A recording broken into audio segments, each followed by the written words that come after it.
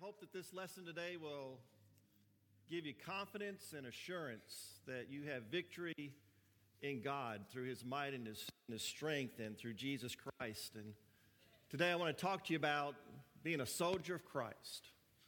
That old song, Soldiers of Christ, arise and put your armor on. I love that one. Have you ever felt sometimes that what's going on in your life is out of the norm? It just doesn't seem like to be the normal thing. Well, why am I so angry over this particular thing? Why is this causing me so much agitation? Why am I feeling so much stress? Why is it that of all days the kids found my last nerve, right? Why is it that I feel this bitterness rising up in my spirit, or that I just can't let go and forgive that person? Or I just can't move forward. I'm just stuck there. I just can't get over what's going on. I'm so offended.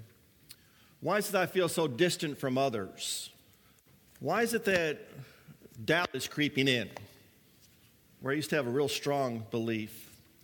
I think those are just some examples, and sometimes you have things happen to you because of poor choices and poor decisions, either on your part or what someone else has done to you.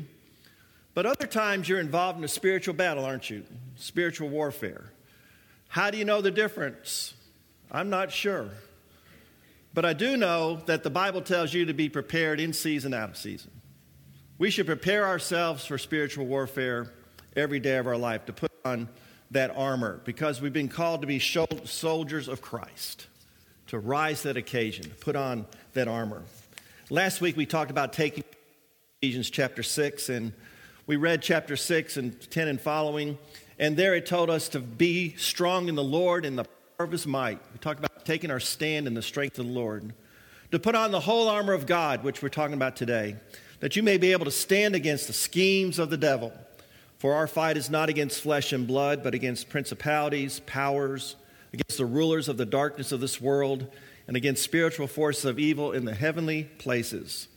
Therefore, take up the whole armor of God, that you may be able to resist in the evil day, and having done all, stand your ground. Soldiers of Christ, arise. So Paul tells us here we have an opposition.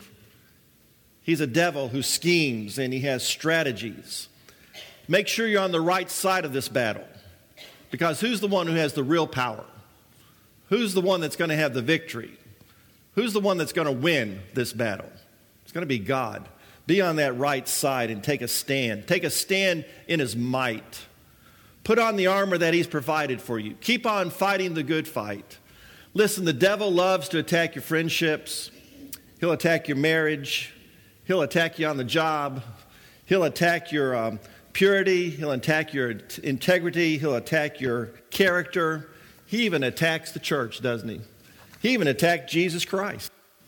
He uses all sorts of things. He'll use envy and pride and jealousy and lust and emotions and our insecurities and doubt and division and disappointment and discouragement. And he really loves to use fear. He really loves to use fear. We're going to talk about that today as well. Paul describes for us the enemy, but his focus is not on the enemy here. His focus is upon our mighty God, our victorious God. And what I love about God is what Paul says in Romans chapter 8. If God is for us, then who can be what? Against us. What can you say about all that? If God is for us, who can be against us? Soldiers of Christ, take your stand. Soldiers of Christ, arise. God has given us this armor. There's 6 pieces to it, plus the very important part of praying together. And so I want to begin with a word of prayer. And let's go into this armor, okay? Good Father, thank you for preparing for us an armor. It's everything we need to be overcomers in life. We receive your full armor knowing that with you we can stand and overcome every obstacle in Jesus' name. Father, thank you for your promise of victory. I choose to take my eyes off the challenges and to focus on you. Thank you for equipping me with your armor so that I can stand strong in you. Good Father, thank you for empowering us to overcome every obstacle every enemy. Help us to choose to magnify you over every obstacle we face. Thank you for preparing and paving the way to victory in every area of our life. Father, you're in heaven. You rule the heavenly realms. We open our hearts and minds to you. We receive your blessings and favor and ask you that you direct our every step. Show us your ways so that we can walk with you today and always. Father, we thank you so much for the word you've given us, which strengthens us and protects us, our sword that's offensive and defensive as well. Thank you for speaking truth to our hearts. Help us to hear your voice and listen to you clearly so we can live a life that's pleasing to you. Good Father, we thank you for your Holy Spirit who is fighting our battles for us. Give us the faith to hold on to your promises and claim victory in your name. Instead of worrying, instead of being stressed and agitated, give us your peace that passeth all understanding and keep us calm and victorious in you. In Jesus' name we pray. Amen. You're a soldier of Christ. You're to rise to that occasion. And Paul says, look, when you read about what it means to have the armor of God, you can have knowledge, and knowledge is power. Now, knowledge is truth. You can know who God is. You can know your enemy. You can have confidence that God is superior, that God's weapons, his armor, everything about him is far superior to anything the devil can throw against you. You can know that you have his protection. He's there to protect you, that so when you stand, you can remain standing firm on the ground that God has placed you upon. You also know that in this whole area of warfare, you have this communication channels that are always open. You're never cut off from God. You always have that clear connection to him through prayer as we pray for each other to be strong in the Lord. We have that strength. We have that force. He tells us, soldiers of Christ, arise. So in verse 13, we read this, to put on the full armor of God so that you can stand against what? The devil's schemes.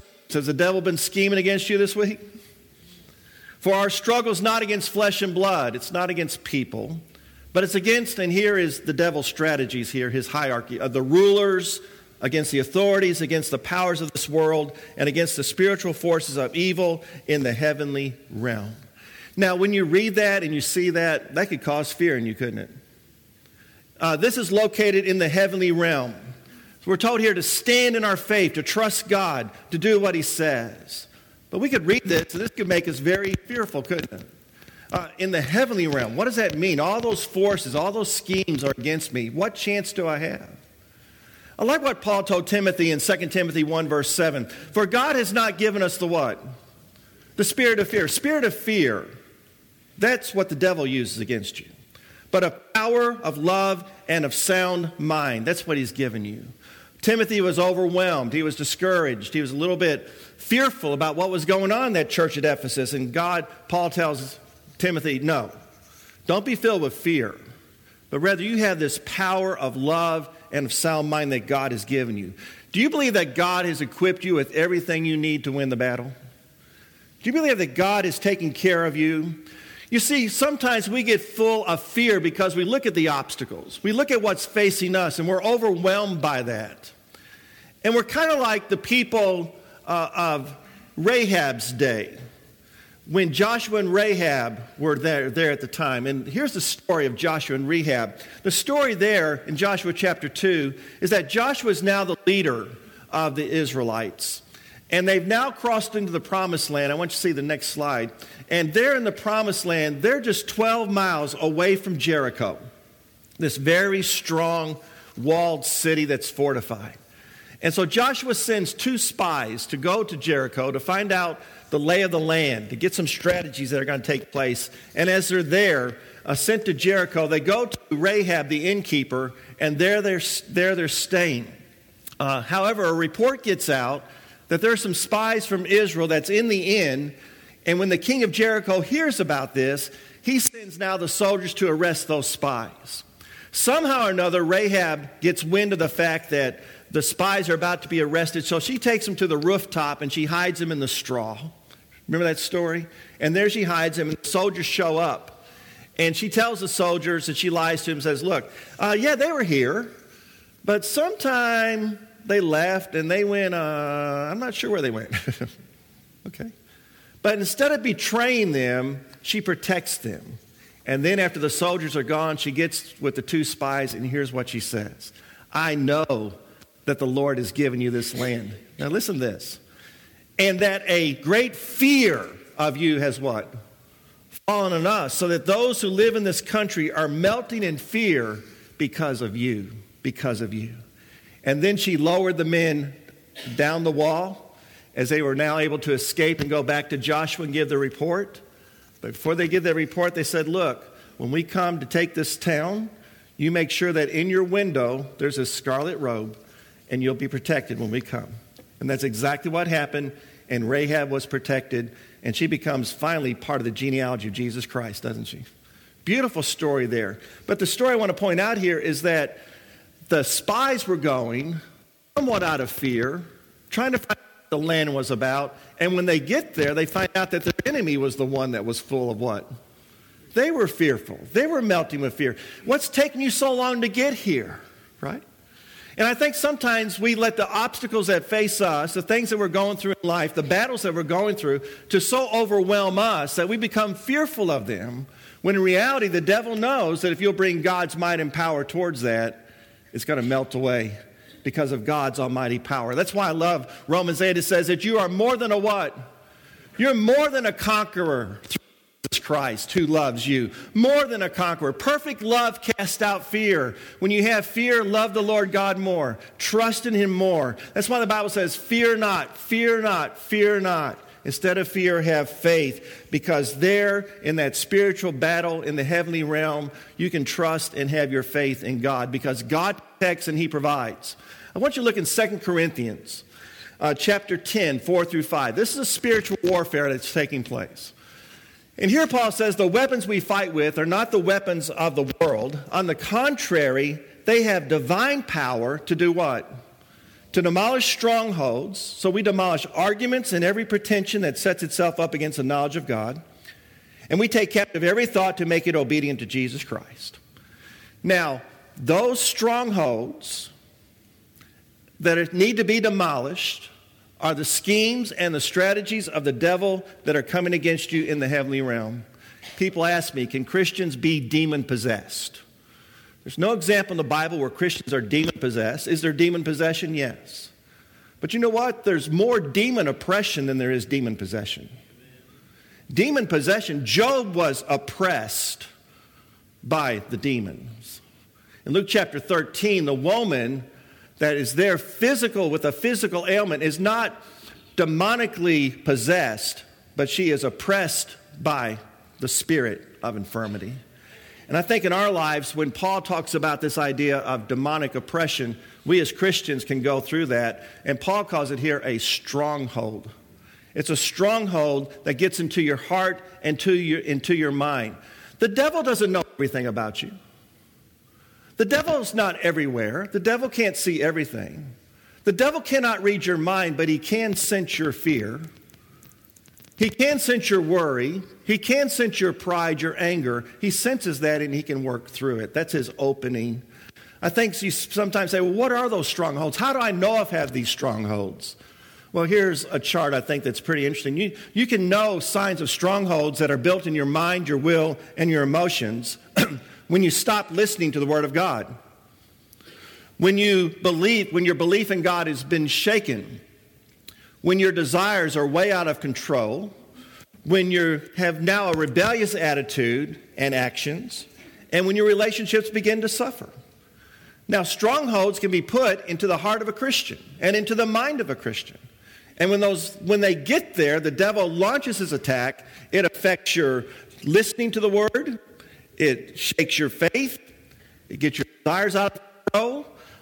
Rebellious in your attitude and actions, and relationships suffer. Not to mention physically.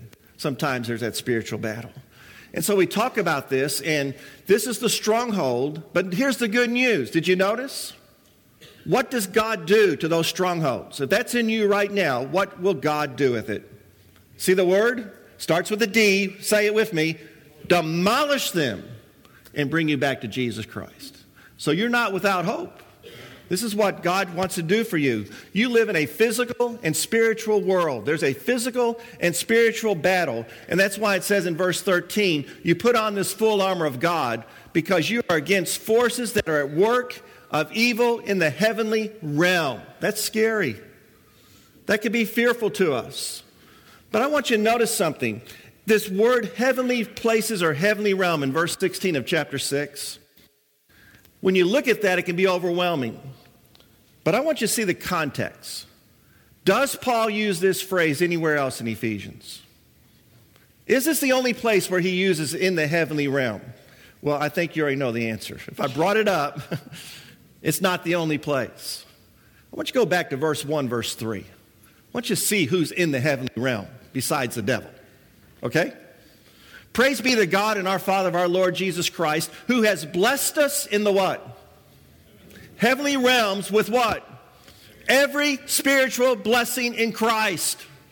Oh, the devil, with his schemes and tactics are in the heavenly realm. But guess who's there? God is there. And guess what's there? Your spiritual blessings. What spiritual blessings? Every spiritual blessing that you have. Well, what are those heavenly spiritual blessings? Well, read Ephesians 1. You're chosen by God. You're loved by God. God has made you holy. You're adopted into his family. You're redeemed by God. You're accepted by God. You are forgiven by God. You have the riches of God's grace. You have that eternal inheritance. You have the Holy Spirit as a down payment. And you have access to God's power. Every spiritual blessing in the heavenly realm. Are you as fearful now as you were before? That's not all. Look who else is in the heavenly realm. Ephesians chapter 1, verse 18 and following. I pray that the eyes of your heart may be enlightened, in order that you may know the hope to which he's called you, the riches of his glorious inheritance in his holy people, his incomparably great power for us to believe. Now watch. That power is the same as the mighty strength he exerted when he raised Christ from the dead and seated him at where? His right hand where? In the heavenly realms, far above all rule and authority and dominion. Does that include the devil? Absolutely. And every name that is named or invoked, and not only in this present age, but where? Also in the age to come. Devil's in the heavenly realm, so is God, and every spiritual blessing you have, and so is Jesus Christ, who rules in the heavenly realm. Everyone is under his authority. The devil, his angels may attack, but they're inferior to who Jesus Christ is. Everyone is under Christ's rule. Soldiers of Christ, arise and put that armor on, because you're on God's side, you're on the right side. That's what it says. Now, keep going. Ephesians 2, 6 through 7. Notice what else it says. And God raised us up with Christ. Notice, where are you seated? Seated us where? With him in where? The heavenly places in Christ Jesus, in order that in the coming ages he might show the incomparable riches of his grace expressed in his kindness in Christ Jesus. Where's your position? You're with Jesus Christ. Where are you seated? Right next to him. Everything you are observing, you are part of this spiritual battle. You have every spiritual blessing. You have Jesus Christ as ruler. You are seated at his right hand. Do you feel better now about the spiritual battle? Doesn't that just take the fear away? Are y'all with me this morning? You're just sitting there. I mean, this is dynamic stuff. This is what you need to bring to your battle against whatever you're battling today. I have every spiritual blessing in Christ. Jesus Christ is a ruler of all, and I'm seated right next to him, and we're going to win this battle. We're going to have this victory that's there. It just gets better. Ephesians 3, 10 through 12. His intent was that now, through the church, who's the church? You are church, all right? The manifold wisdom of God should be made known to the rulers and authorities where? In the heavenly realms, according to his eternal purpose that he accomplished in Christ Jesus our Lord. In him and through faith in him, we may approach God with freedom and confidence. Folks, God is using you.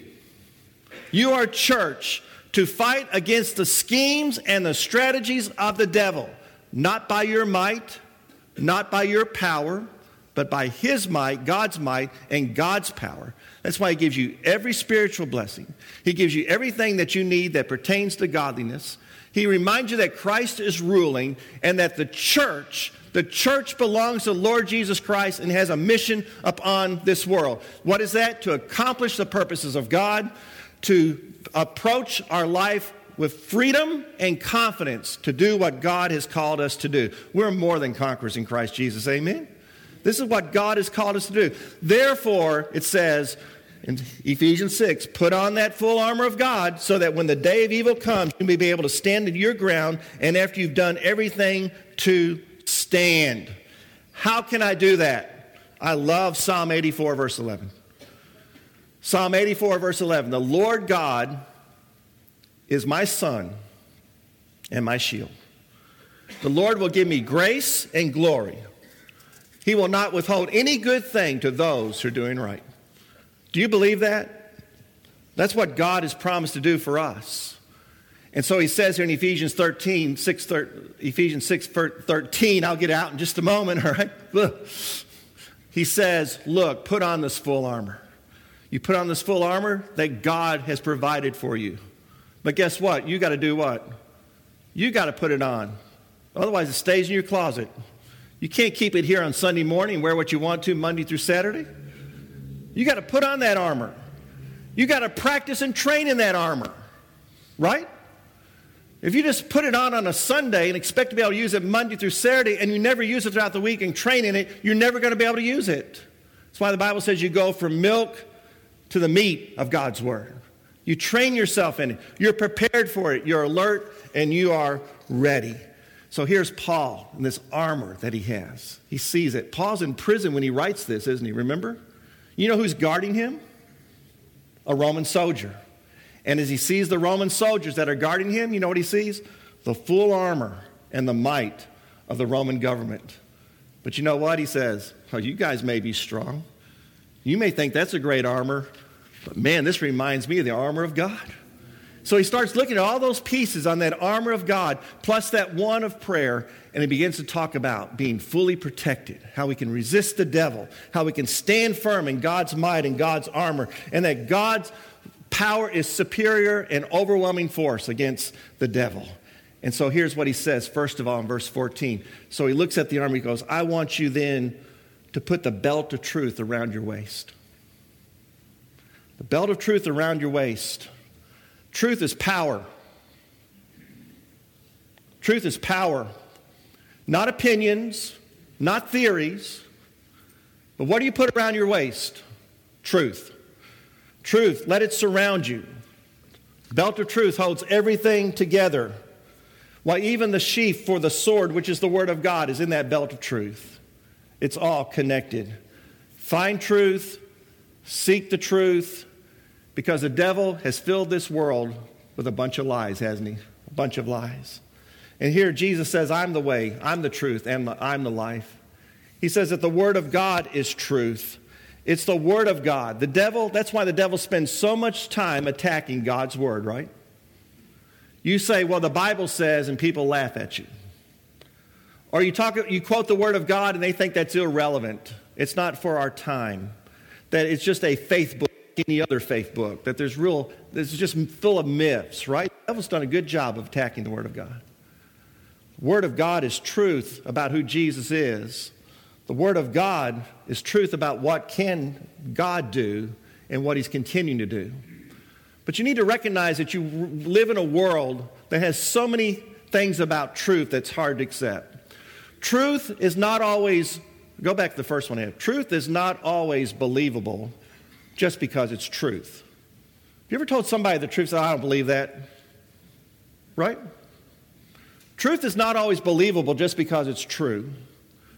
Truth is not always relevant just because it's interesting, just because it's true. Truth is not always interesting just because it's true. And truth is not always acted upon just because it's true. That's the truth.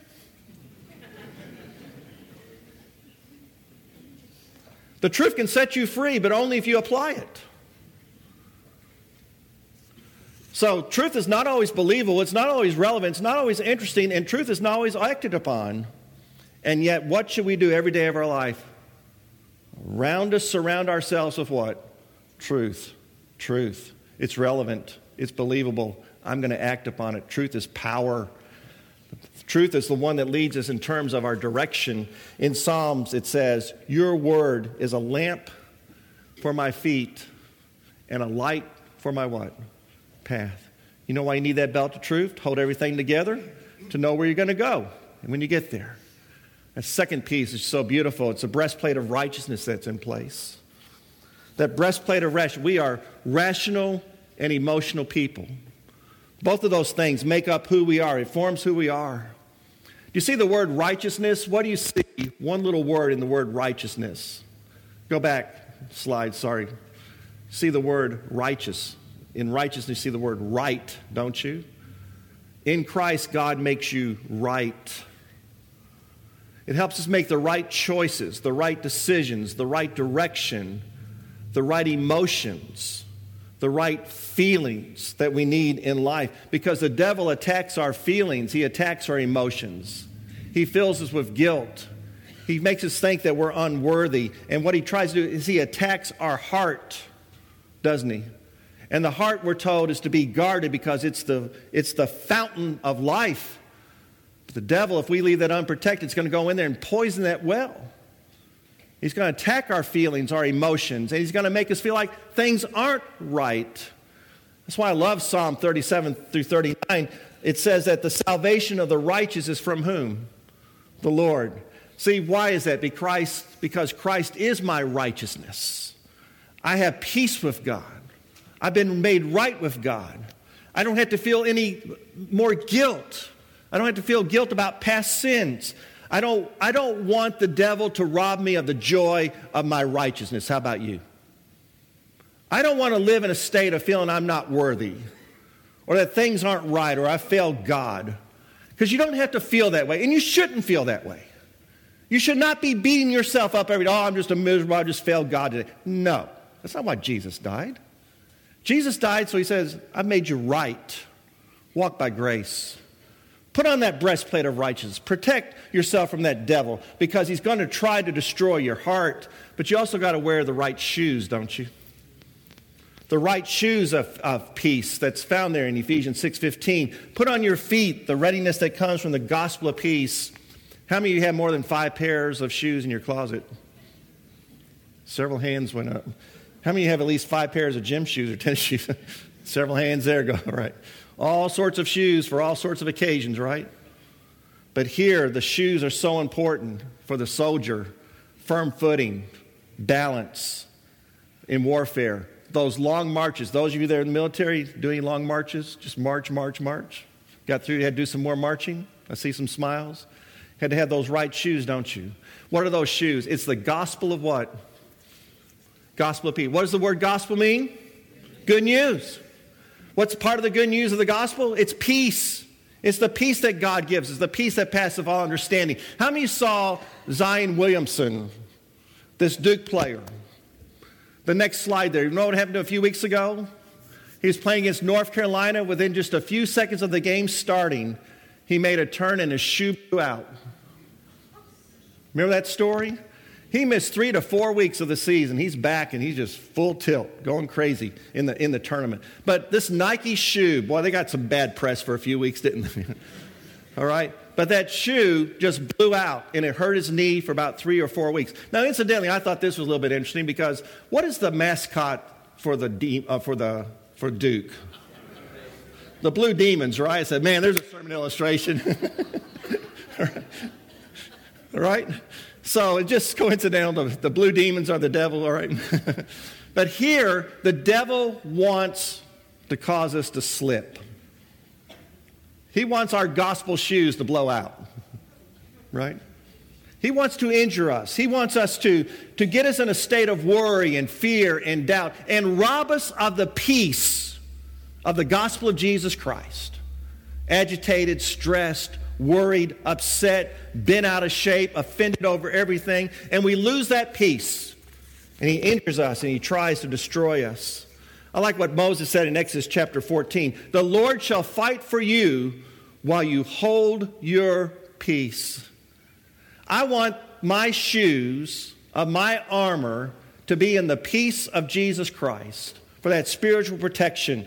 When the gospel shoes are put on, then I know that I have the peace of God that passeth all understanding. I know I should be upset. I know I should be agitated. I know I should be worried about this. I know I'm not sure how things are going to turn out, but I have a peace about this.